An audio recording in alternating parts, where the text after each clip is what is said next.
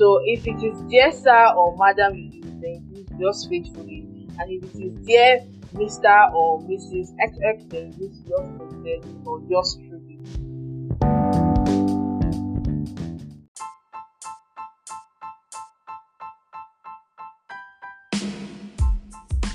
Welcome to the Fit and Proper podcast by DigiLaw.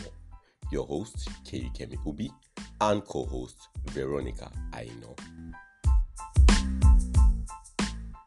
Hello, you're welcome to today's episode of the Fit and Proper podcast. My name is Kemi Ubi, and with me today is Veronica Aino. Veronica is going to be one of our regular co-hosts, and so you'll be hearing her voice from time to time. Hey, Veronica, welcome to the podcast. How are you doing today? I'm very well, thank you. And you? I'm doing good too. Can you just introduce yourself to our audience so they'll know you a little bit? Thanks for having me, and it's a pleasure to be here speaking with you. My name is Veronica Aino, and I'm a student at the Nigerian Law School. All right, that is great. Okay, so today we'll be talking about a topic in professional ethics and skills. We're talking about other forms of legal writing, which includes letter writing, drafting of minutes, office memorandum, and CV or resume. So, but can you just give a brief overview about the structures of drafting these different types of legal instruments? Okay, so in law, general drafting skills are essential for a lawyer, as he would need letters and other documents to communicate with clients, the court, opposing counsel, and so on. So I would go into the details of the structure as we proceed in the course of the discussion, but it's worthy of note at this point that in legal drafting generally, in some cases, you need to go a step further with the structure. It's not your typical formal letter.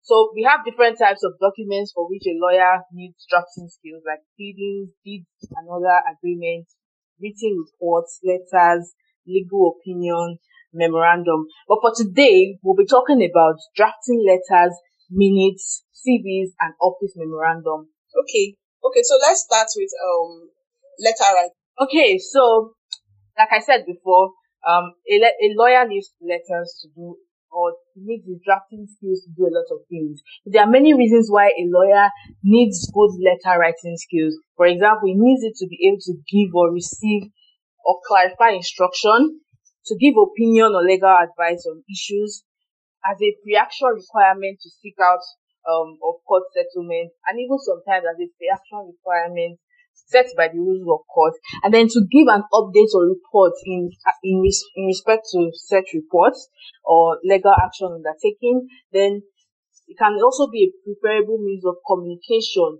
where there is an overwhelming need for record keeping, and also it can be used to communicate or correspond with lawyers of the opposite party. These are just a few of the many reasons why a lawyer needs good drafting skills for letters. And we have two basic types of letters. We have the informal or social letter, which you write to your friends or parents. And then we have the formal or official or business letter, such as application letters, letter of offer and acceptance, demand letters. But for the purpose of today's discussion, we'll be talking about formal letters or official letters to lawyers. So what are the types of formal documents, since we're just talking about formal documents now? Okay, so we have status letters, and this refers to letters which lawyers are requested to write in order to give an overview of the current situation of a transaction or a court case or any matter. And a good example would be when your client, for example, you are representing a client in court, and you need to update the client on something, on the status of the case or the current position of the matter in court. So a status letter is used for that purpose. And then another type of letter or formal document is the confirming or instruction letter. And this type of letter is written to reaffirm an oral discussion which took place previously between the lawyer and client. So a confirming letter is written to a client to confirm a previous discussion had with the lawyer. And the purpose is to help in clearing or clarifying any uncertainty as to what is demanded from the lawyer by the client and what the client is expected to do. And then we have opinion letters also, which basically offers legal advice or opinion. We have demand letters, which requests recipients to perform an obligation imposed to the writer. We also have letter of adjournment, which requests the court to adjourn a matter. Of course, you state the reasons for the requirement of adjournment, and you also state the reason why you'll be unable to attend court. And then we also have letter of complaint, for example, a petition, a letter complaining about nuisance. And then we have letter of offer and acceptance, which many of us, I'm sure, are familiar with. Your normal contract letter of offer, conveying client's offer to third party, or acceptance of third party's offer for clients. And we also have letter closing a client's case file, conveying to a client that his or her matter has been concluded and the case file closed. So these are the types of formal documents we have. All right. So I know that when we were in secondary school, we talked about formal letter, and it taught us about like the parts of the formal letter, and then when you have the date, the introduction, and everything, and who you're addressing it to. But when you're talking about like for lawyers now, does it follow the same structures, or do lawyers have a particular way or different parts of the letter, how the letter is structured? Yes, like I said before, the structure we're going to be discussing under letters is a bit different from what we typically know. For example, when we were taught letter writing in secondary school, they didn't tell us it had to be on the letterhead. But for letter writing for the purpose of law or as a lawyer, you should write it on a letterhead. And this brings me to the different parts of letters. The first part of letter is the letterhead, and it contains, number one, name of the law firm, two, the address of the office, telephone number, fax number if they still use that, and then other information that the legal practitioner deems necessary. For example, he could put his email on the letterhead. So these are the parts. Now, after the letterhead, we have the date, and the date is basically the date on which the letter is written. It's very important for us to note at this point that an undated document is not worth the paper upon which it is written.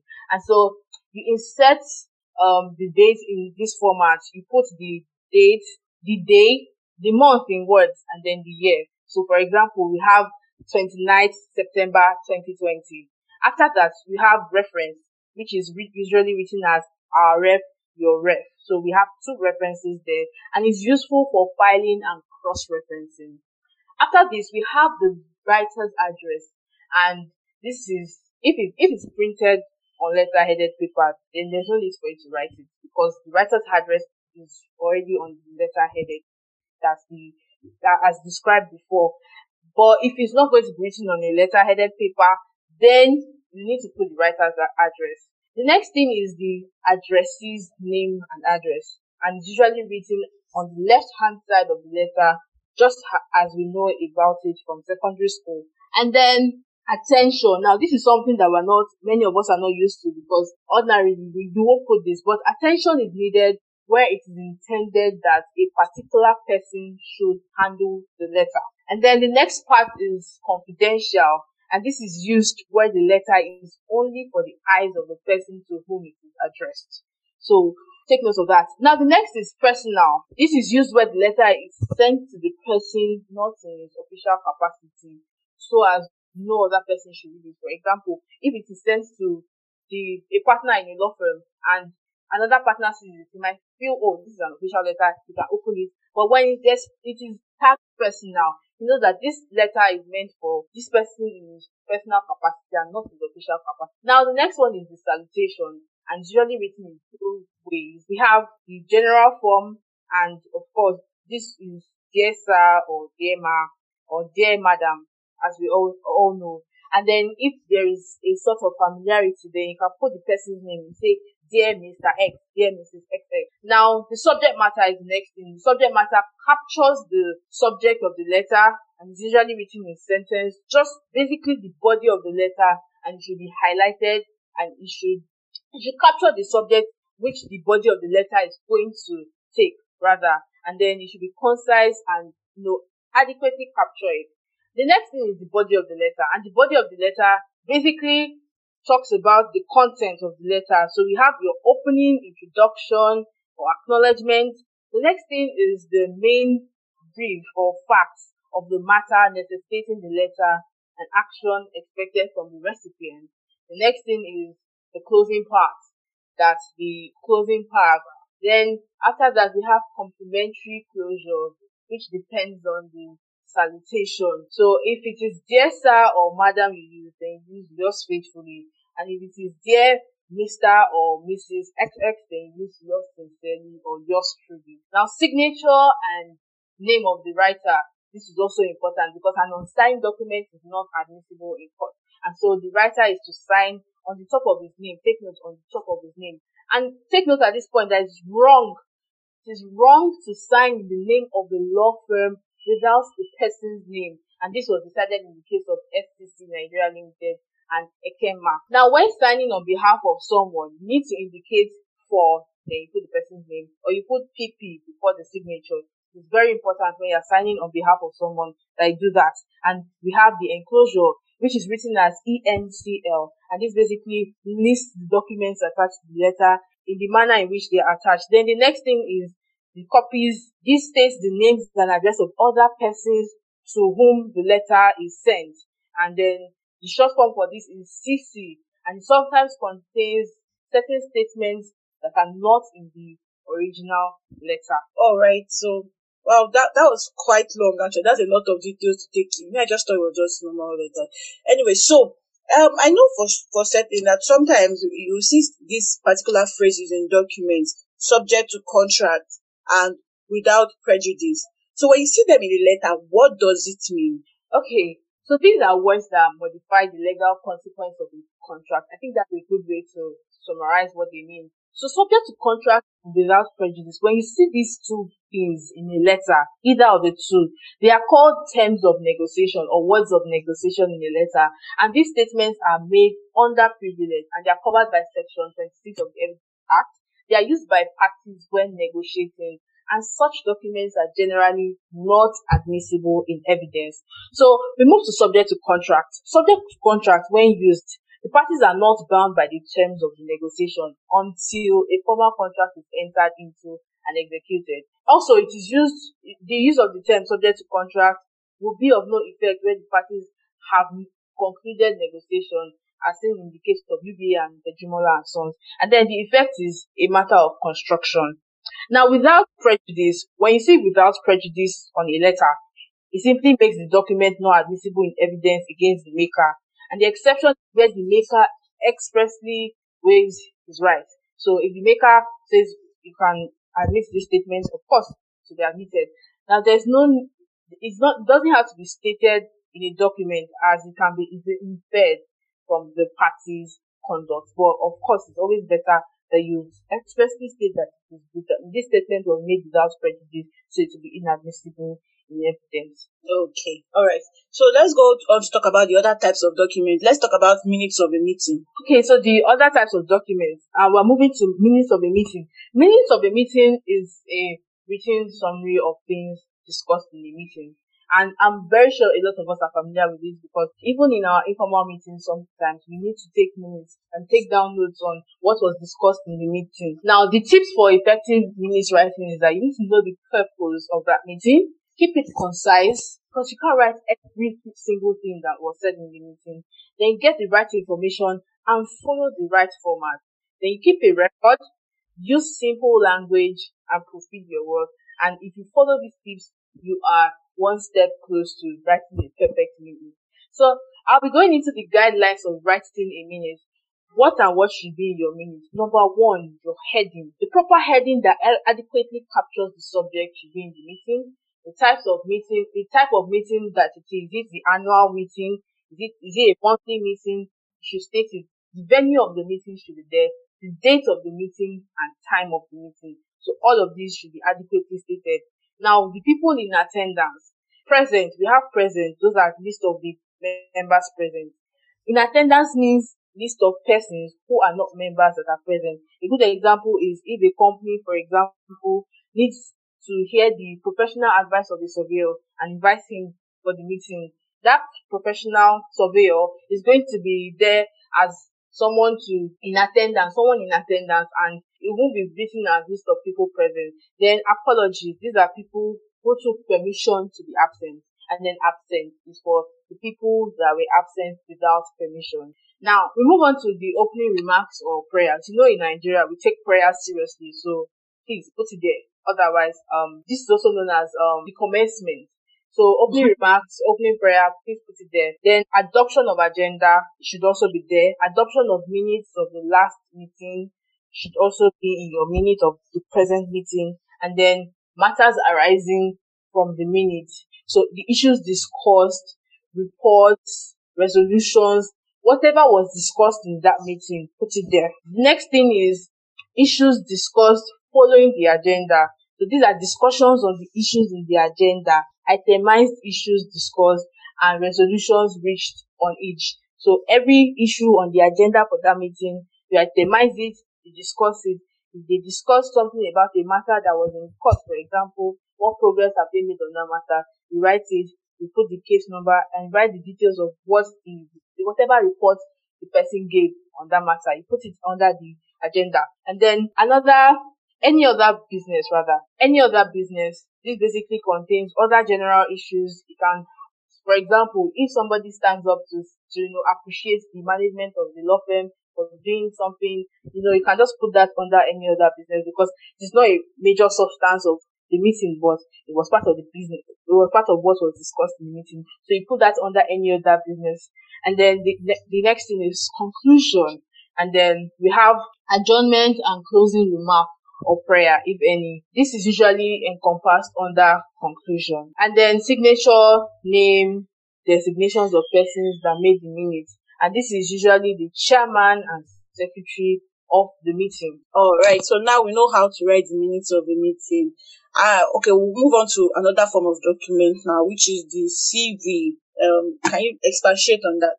Okay, I find this very interesting, and I want you to take note that for the purpose of this particular document called CV, law school's position is law school's position, and you need to pay attention to law school's position here. Now, a CV is a sort of portfolio that contains your educational and professional history or experience sent with an application for a job. It is a market document. So basically, you take your professional experience, educational background, and things like that. The resume provides a summary of your education, work history, credentials, and other accomplishments and skills. Typically, a resume is a one-page document and could sometimes be two, and it's more concise and precise than a CV.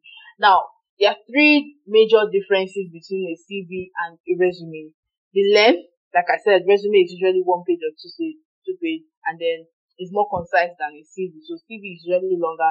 And then the purpose also and the layout, they are different, although they are used interchangeably. And CVs are usually mostly used for applying for contracts, advanced research, or post-secondary teaching positions, while the resume is used for work search. Now, the guidelines for writing a CV or resume. Take note that this is for the purpose of you writing your bar exam. Number one, the personal data. You have name, place of birth, state of origin, local area, hometown, nationality, sex, gender, marital status, and then your contact address, home or permanent, and then the contact phone number or email address. All of these should be under your personal details. So that's the first part of your CV. The second part is educational background, and this contains your schools or institutions you've attended. So you state the name of the school and then the period of time you attended it. Next one under it is the educational qualification obtained with classes and dates. So you state the certificate obtained, the classes obtained in each of them, and then the dates they were obtained. So for example, in your university, you put it there, you put your class of grade, and then you put the date also you attended the university. Nigerian Law School, you put it there, you put your class of grade, you put the date there. Now, the next one is the academic achievement. So if you won any awards in the course of your educational exploits, it should be stated there. The next thing is your work experience. So we've talked about personal details, education. The next thing is work experience. The work experience basically entails your previous and present work experiences and cognate experience. So assignments carried out, you put it there, the summary of the job schedule, name and address of the employer, the job description, the period of employment with the employer, the reasons for leaving. All of this should be stated there. If the reason for leaving, of course, if it's a past job, you should put it there. Now, the area of specialization, if any. So if you have any area of specialization, which you know that the applicant, if you as the applicant, if you have, or it's going to sort of be an added advantage for you, put it there. Now, after these three major parts, the next thing is any additional professional qualification, membership of professional bodies. For example, if you're a member of Chartered Institute of Arbitrators, put it there, and any other professional body. Next thing is leadership positions held, your hobbies. Put your hobbies there. Well, it's not really necessary, but you might want to mention any that is relevant to the job that you're applying for. Generic examples are reading, going to the cinema, listening. But like I said, it's not really necessary. And then referees, you can put your referees there, people who can basically speak for you, speak on behalf of you. And good referees are usually like your lecturers or your previous employers. Next thing is your signature and date. Please, for purpose of background now, put signature and date there. The applicant should pick out only those that are applicable to him. For example, if previous work experience is not applicable to you, then you don't have to put it there. So the tips, I'll just give some general tips for writing a good CV. And I'll say, make sure you do not make grammatical errors in your CV. For example, don't make spelling errors. And then the layout, make it attractive. And also keep your CV neat and make sure it's easy on the eyes. You can adopt the style based on the structure I already explained. And a random tip I would personally give is never lie a CV. I'm proficient in Excel. Until they tell you to come and work on something on Excel. Or PowerPoint. Although these are basics people should know anyways, but you know how people lie all the time. Okay. Alright. So let's move on to office memoranda. Okay. So office memoranda is a written communication between staff in a medium or large law firm and other business organizations. It's basically a legal document that should be written in a professional manner, as it can be used as evidence in court. So you don't want to be too casual about it, and at the same time, it doesn't have to be so serious. But it needs to be professional because it can be tendered in court as evidence. Now, the guidelines for writing or drafting an office memorandum is, number one, you put to. So to is basically the designation of the receiver or receivers. Then you put from, and then you put the name of the designation of the writer. And then after that, we have date. That's the date it was made, the subject matter under subject. And then we have the body of the memo. Next thing is statement of the problem. The next one is discussion on why the problem exists. Then you suggest a course of action. That you suggest a course of action, and then you have your conclusion statement, then signature or initial, name and designation of the maker, and then you have the list of recipients of the memo. Now, hints for drafting office memo. Use conventional style and words like I, you, we. It makes it more personal. And then use active words and not passive words. Use talk as if you're talking face to face, but at the same time you need to be formal and professional. Use simple and clear language. Know your audience. Stay objective. Keep to the important topics and avoid unnecessary adjectives. Then it should be short and straight to the point. Avoid slangs. Keep paragraphs short and be accurate and honest. Okay. So now let's talk about legal opinion as we, move closer to the end of our session. Okay. So a legal opinion is very simple. It's basically a statement written by a court, judicial officer, or a legal expert as to the legality or illegality of an action, condition, or intent. And this is basically the structure or layout of a legal opinion. The subject matter, that's the question of opinion, is stated clearly. What exactly are you writing a legal opinion on? You should state it. Then you state the facts in a manner as to bring out the materials for answering the question. And then analysis on which opinion depends. That's what is your opinion based on. So you set the laws and maybe case law, any authority upon which you are basing your opinion basically. Then you set out the conditions that should exist for answers to questions to be negative or positive. And then you state the actual stand of the client according to law. Then after that, you state your opinion properly. The opinion itself, that's the answer to the question. Try to answer with a monosyllabic yes or no, referring to paragraph numbers and facts sections justifying the opinion. And then you answer the question, keep your answer short as possible. And if the question is why, for example, if the question is a why, it's not saying, oh, is this thing this or that. It's not a yes or no question. Then you should, if it's why, then the opinion must explain with reference to facts and analysis. Then use disclaimer that the fact that the opinion, this is basically what this opinion is based on, and if these facts change, then the opinion might change. And then you state the law as the stand and the date. So the disclaimer will also say that, okay, my opinion was based on the law as at so date. For example, you might give me an opinion based on the comma 20, the old comma, whereas there's a new comma now. Now, facts, you also state your opinion based on the facts available to you. I've stated that already. And then you can use the documents also supplied to you. Now, the rules that you should observe when drafting a legal opinion is: number one, aids to clearness and accuracy. Let it be clear, capitalize when necessary, and then use punctuation marks. For example, you see people write statements and then they will highlight a part and put highlight for emphasis, something like that. Also, you can use a sentence structure. Ensure that your sentences have a structure. Keep it short and simple, and avoid verbosity or archaic words like hearing, after, whereas, all those archaic words as much as possible, because sometimes you might be writing this legal opinion as a legal expert to a client who has no knowledge of all this legal jargon. So as much as possible, you want to avoid things like that. Then the methods for drafting the legal opinion. The method to be adopted in drafting legal opinion depends on who it is meant for. So a legal opinion can be drafted as a letter, and this is most appropriate where it is for a client, and it can also be drafted as a memorandum. Example, where the boss in an office requires legal opinion, so you don't necessarily have to write it as a letter. Now, a good tip I'll give you here is for the purpose of bar final, you need to take note that, okay, if they ask you for you to draft a legal opinion, most likely questions will direct you directly to where to go. Make sure you know for which purpose it is meant, so that you can know whether you're drafting it as a letter. Of course, if it's for a client, it should be a letter. But if it's to your boss, or if someone just directly told you to write it, then you most likely would have to draft it as a memorandum.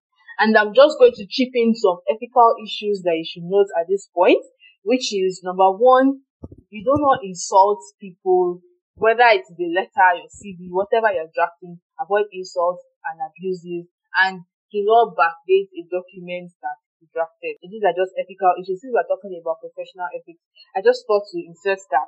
Okay, all right. So I think that brings us to the end of today's episode.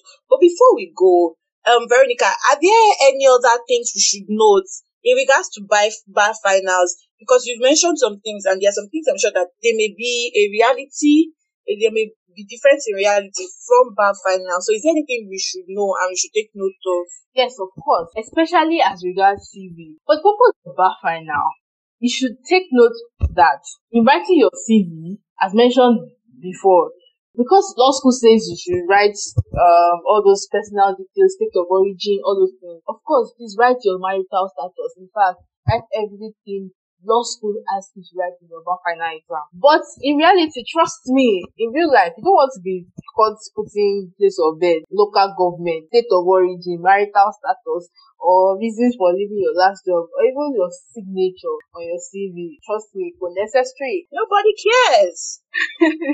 In fact, most times the HR will probably even be upset that why would you even put all of these unnecessary details, and to make your CV unnecessarily long. But please, for purpose of bar final, like I said, kindly put it there. Okay, all right. So, to our audience, you know how to prepare yourself for bar finals. So here's a little assignment for you. You can attempt to draft the minutes of a meeting or a webinar. Since that's what we are doing these days, I mean, a lot of people, there's always webinars here and there because of coronavirus and everything. So using the guidelines that Veronica has explained, try to draft the minutes of a meeting that you attend online, and see how it goes and see how you are doing. Veronica, thank you so much for joining us today. It's been great chatting with you and discussing this topic with you. It was a pleasure discussing the topic too. All right. So back to you, our audience. As always, fill our feedback forms when you see them online. Let us know the topics that you are struggling with, and we would love to address those topics. Feel free to reach out to us through our social media platforms if you have questions and suggestions. On Twitter and Instagram, we are at DigiLawNG. You can also follow us on the podcast by subscribing to our channels on Google and Apple Podcasts, and give us a good rating on Apple Podcasts. If you use Anchor to listen, you can click the favorite button so you get notified anytime we release a new episode. And if you prefer to ask your questions verbally, you can record a message on Anchor and send to us, and we appreciate your feedback as always. We hope you've had a wonderful time today. Till we meet again, I remain your host, Kemi Ubi. Stay fit and stay proper. And that's all for today's episode of the Fit and Proper podcast, a DigiLaw production. For more about DigiLaw, you can check out our website at www.digilaw.com.ng. Follow us on social media. On LinkedIn, we are at DGL Africa. On Twitter and Instagram, we are at DigiLawNG.